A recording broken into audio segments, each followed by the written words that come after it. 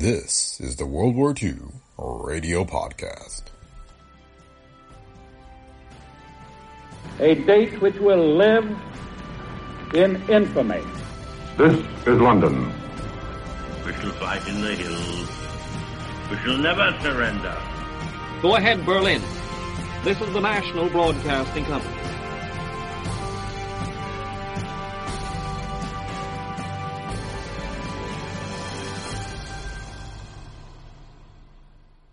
Welcome to the World War II Radio Podcast.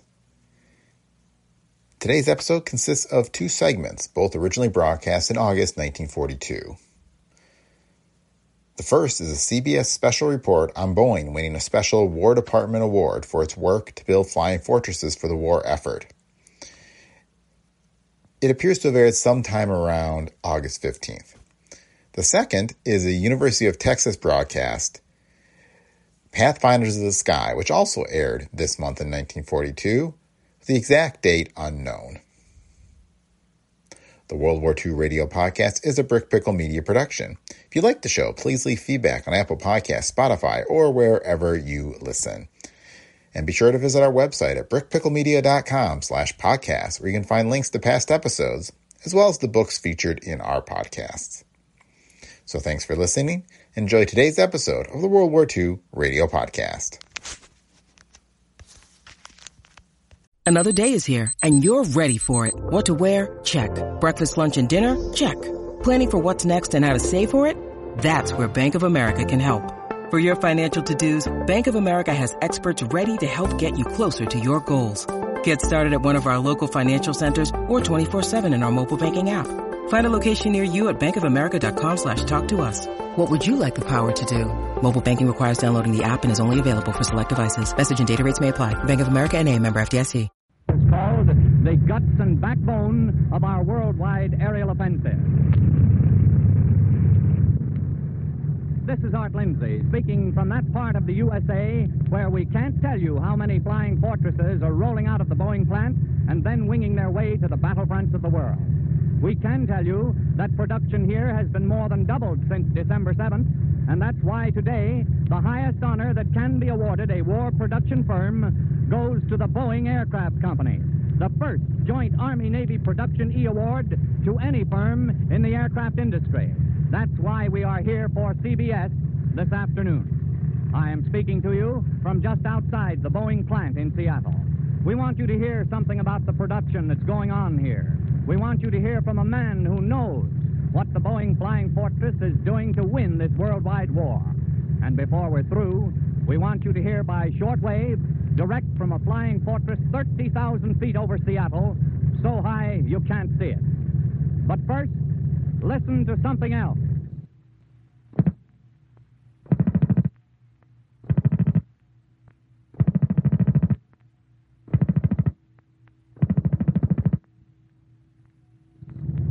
That, believe me, is one little item that makes the Boeing bomber a flying fortress in something more than name. Those are the guns that have knocked so many Japanese planes out of the air that Radio Tokyo announced, quote, "The American Boeing B-17 is a four-engine pursuit plane used for all purposes and proved to be very effective," end of quotation. Notice that word pursuit. That's what the Japs think of the flying fortress. Not only can it bomb the daylights out of Jap ships all over the Pacific, it can also fight off attacking planes without the aid of pursuit ships. This plane you've been hearing has brothers and uncles and cousins by the dozens all over the world. And so far as the number goes, I speak with considerable restraint. These planes have been over Germany, above anti-aircraft fire, above fighter planes, clear out of sight, dropping bombs that seem to come right out of the blue. These planes were in the Battle of Midway, smashing 3 Jap aircraft carriers and a cruiser, and shooting down 8 Jap planes without a single loss to themselves. These planes have been over the Philippines, the Netherlands, East Indies, Burma, and the Makassar Straits, landing the hardest blows that have yet hit the chin of the Japanese. But the reason for the Joint Army-Navy Production Award today is production. Production spelled in capital letters, in neon. Here in Seattle, Boeing workers on the home front are also displaying an effort far above and beyond the call of duty. Perhaps you'd like to meet a man who has played a part in winning today's award for Boeing. All right, here's Roland Walker. Works in the Boeing cable shop. A year ago, he was wrapping tape around flexible tubing, taped about 40 lengths a day. Too slow for Roland. He made himself a machine with which he could tape 400 lengths a day. Not that Roland Walker's story is unusual, not at all. Thousands of Boeing workers have used their own ingenuity to speed production of flying fortresses. Boeing had a working system for employee production suggestions even before Donald Nelson urged the plan for all war industries. Roland Walker here is just one of thousands who today are sharing the honor of the Army-Navy Award. He, like all the others, gets his biggest thrill when those flying fortresses go out and hit the enemy where it will do the most good. Roland Walker. This is Colonel Eugene L. Eubank, who has just recently returned from the Pacific War area. He was head of the United States Bomber Command in the Philippines and the Netherlands East Indies. Colonel Eubank, this is the first time I've had a chance to talk with a man who has flown our planes in this war. First of all, we here at Boeing want to get it straight from the fighting front. How does the Flying Fortress look when it's in the real fight? Mr. Walker, the Flying Fortress you men are building have been making a great record. Captain Colin P. Kelly flew one of the earlier models against the Haruna. Some of the later models have already been over Germany at an altitude so high that they couldn't be touched. Wherever the Flying Fortress has been, it has hit the enemy hard. Colonel, you saw a lot of the Flying Fortress in the Philippines and the Netherlands East Indies. How did it stand up under pressure? Captain Wheeler, here with me today, was under my command when he made the flight that President Roosevelt has told the whole nation about. He was flying a Boeing bomber. That plane brought down 4 out of 18 fighters and hit 3 more. When the Japs finally ran out of ammunition, they kept coming in to see just what it was that kept Wheeler's ship in the air. They never found out, but the Flying Fortress returned to its base with the crew. Planes badly shot up in combat were soon repaired and returned to action. In other words, the Flying Fortress can take it as well as dish it out. That's right.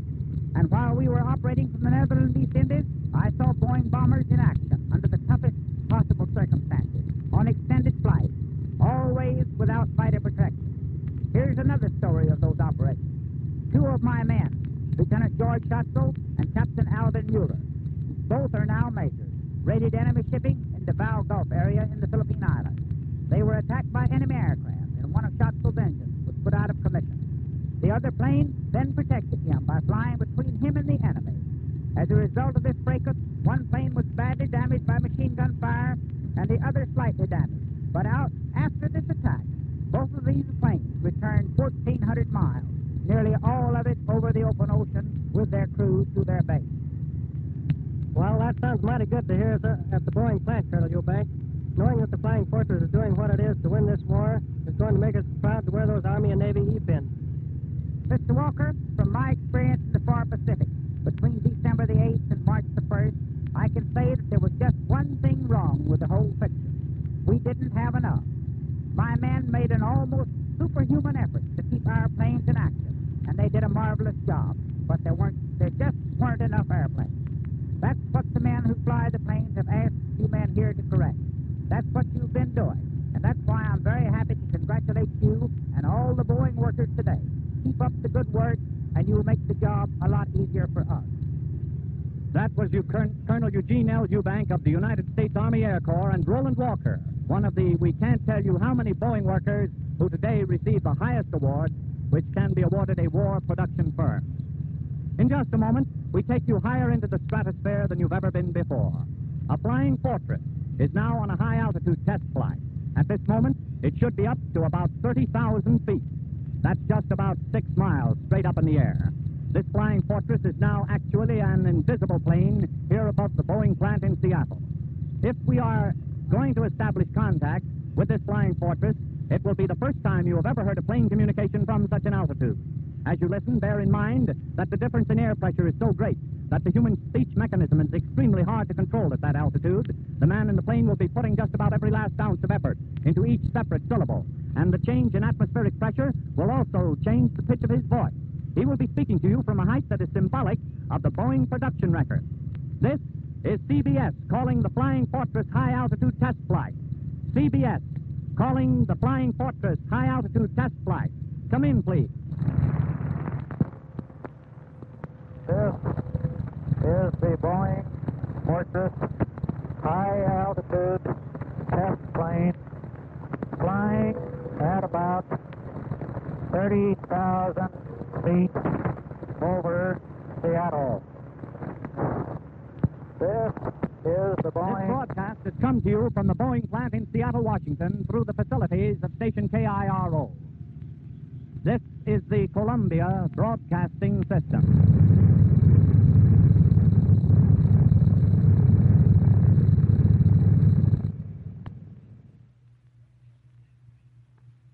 This is KIRO in Seattle, Washington.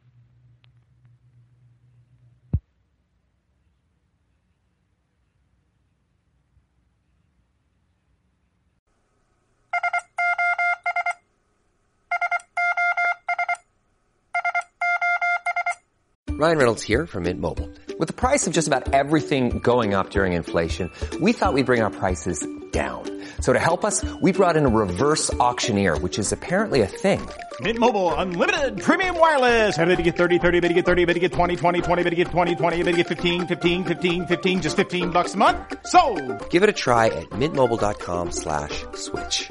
$45 up front for 3 months plus taxes and fees. Promo rate for new customers for limited time. Unlimited more than 40 gigabytes per month. Slows full terms at mintmobile.com. Members of the radio staff at Radio House, University of Texas, are proud to have in their record library a copy of a broadcast on which Lieutenant Burford of New York State was interviewed. We are glad that we can make a copy of this record for the family of Lieutenant Burford. We would like to express to you the pleasure we knew in our short acquaintance with this fine young man. When our scriptwriter visited at navigation school to get material for the broadcast, Lieutenant Burford was assigned to work with the writer in getting the information together. Because he was alert and interesting and had a pleasant and cultivated voice, he was selected as one of the officers to be interviewed. When he flew down from navigation school to spend the day here at the university, several of us met him out at the airport and brought him here to Radio House. He relaxed from routine and had a big time with us that day. We know, and we feel sure that you know, too, that although Lieutenant Burford's span of life was relatively short, his excellent work as an instructor in navigation and the influence of his brilliant mind and charming personality will live on far beyond the duration of this war. Watch your grip, keep your head up, hit your ATS. We're the navigators of the Air Force. We'll win the war by charging through a course for our men of the sky, for bombers to fly. We'll beat down all our enemies and we fight on high. We're the navigators of the Air Force. Our heads are out, we're on a brute force. For we fix our compasses, watch our grip. Over the clouds, we're on the rift. Our LOB is the line of victory. This is the time we've been saving to present a young man from the Army Air Force's Navigation School at Hondo. He's from New York State and was sent to Texas a week after joining the Army as a buck private about a year ago. And now here's Lieutenant William J. Burford, who made a special flight to Austin just to be on this broadcast. Lieutenant Burford is an element commander in the navigation school. He teaches dead reckoning and supervises the work of 10 other instructors. Now, don't let the word instructor mislead you. He's as young as many of the cadets he teaches. On the other hand, don't let the word young mislead you, because the things he knows about navigation... Pardon me, but if you don't mind, let's get on with the show. Oh, pardon me, Lieutenant Burford, but that's exactly what I'm doing. For a few minutes here, you are the show. But if you insist on being modest about your own accomplishments, we'll talk about navigators and about the things you teach navigators. Now, in the first place, I wish you'd tell us what it takes to make a good navigator. What kind of training and temperament is the best for those going into this vital phase of bomber warfare? So you want to know what it takes to be a navigation officer on a bomber, do you? Well, in the first place, a navigator must be a man who can exercise good judgment at a moment's notice and under any circumstances, whether his plane unexpectedly runs into bad weather or a flock of zeros. And all his calculations must be accurate. There's no time out for mistakes, no matter what happens. The radio gives out, or the drift meter clouds up, or the wind shifts. Still, the navigator must figure out all the problems of time and distance and the course to be flown. Well, I can understand about the radio or the wind shift problem, but what about this drift meter clouding up? What is a drift meter? drift meter is just what its name implies. We have to measure how much we're drifting off course and take it into account in our navigation. If it clouds up, we just don't know where we're drifting. Then the navigator must be the type of fellow who can keep calm and cool and think clearly no matter how tight the spot. That's exactly right. And his charts and instruments must be second nature to him. The navigator, if you want to become navigators, have to have some college training to begin with. Oh, you have the wrong idea there. No college training is required for cadets interested in navigation. After all, it doesn't take a college degree to keep a cool head and exercise good judgment. Of course, mathematics is required for the calculations that must be made. But if a fellow has a high school education and isn't afraid of the math he had to deal with in high school, there's no reason he should be afraid of the math required of him in the navigation school. Well, Lieutenant Burford, there's another thing I'm curious about. In their spare time, what do the boys talk about most at navigation school? Spare time, did you say? When a fellow's learning in 15 weeks, we'd ordinarily stretch over a year or two. Time must be rationed. And right now, the ration on spare time amounts to the same thing as none at all. Since talk takes time, conversation at the navigation school is more than 99% navigation talk. You mean no idle chatter at any time? No, not enough that you can hear it. Even in the barracks, it's shop talk about the training flights and the lectures they've heard that day and the weather. The weather? Now, why wouldn't that come under the classification of idle chatter? I always thought the people who didn't have anything but the weather to talk about were pretty dumb at conversation. Well, I used to think the same thing, but now I feel pretty different about it. Those of us in navigation realize how very important the weather is. The cadets in navigation school take a course in meteorology, so they'll be able to diagnose the weather, you might say. For on a bomber, the navigator is the weatherman. When a crew returns from a flight, it's the navigator who gives the weather report. His log shows what kind of weather has been encountered and what kind can be forecast. Well, are the aerial navigator's forecasts as accurate as weather forecasts from ground reports? More so. After all, the navigator is up there where the weather really is. His forecasts include many more observations than are possible from ground reports. I see. I suppose if it weren't for weather, the navigator wouldn't have much to do. If it weren't for weather, the navigator wouldn't have anything to do. In fact, wind and weather is the reason for navigation. You could do your flying in a mass of stagnant air, that is, with no wind at all, there'd be no need for reckoning a course. You could just set your plane on a heading and leave it there. If it weren't for wind effects and the heading of a plane, I wouldn't have to be teaching anybody anything about dead reckoning. Well, just what does the term dead reckoning mean, Lieutenant Burford? Well, dead reckoning means determining the course of a ship without reference to visible landmarks below or the stars above. Although there may be a complete overcast above and only an occasional break in the clouds below, a navigator can determine the position of his aircraft at any instant by using the type of instrument navigation we call dead reckoning. To me, that sounds like an accomplishment akin to magic. If it's magic, it's just mathematical magic, because the navigator accomplishes it with his computer and his logbook and all his instruments, especially the drift meter. I see. Well, in addition to being impressed with all the things you people accomplish in navigation school in such a short time, there's another thing that I can't forget about the men who teach and study there. What's that? Your complete absorption in all you do. You seem to have shut out everything in the world except navigation. And you're the most determined bunch I've run into lately. You act like the war is just over the hill or just around the corner. That's exactly the way we feel. And we know how much depends on getting the bombers to their destination. For it's the bombers that must spot the enemy and blast him off the earth. At navigation school, we've got to be serious. We have to act like it's final exams every day. We don't have time to slow up and take things easy, even for a few minutes. I haven't noticed the Japs or Germans taking any slower, have you? No, I haven't. Well, at navigation school, we may not be much closer to the war in actual distance than the rest of you people, but we're a lot closer in the work we do.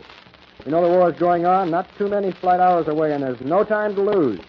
The bombers must get to the right places, and the navigators must take them there. There's no time to lose. You're right. There's no time to lose, and we know that you navigators will get the bombers to the right places on time. We salute you, Pathfinders of the sky, charting for a course for bombers to fly.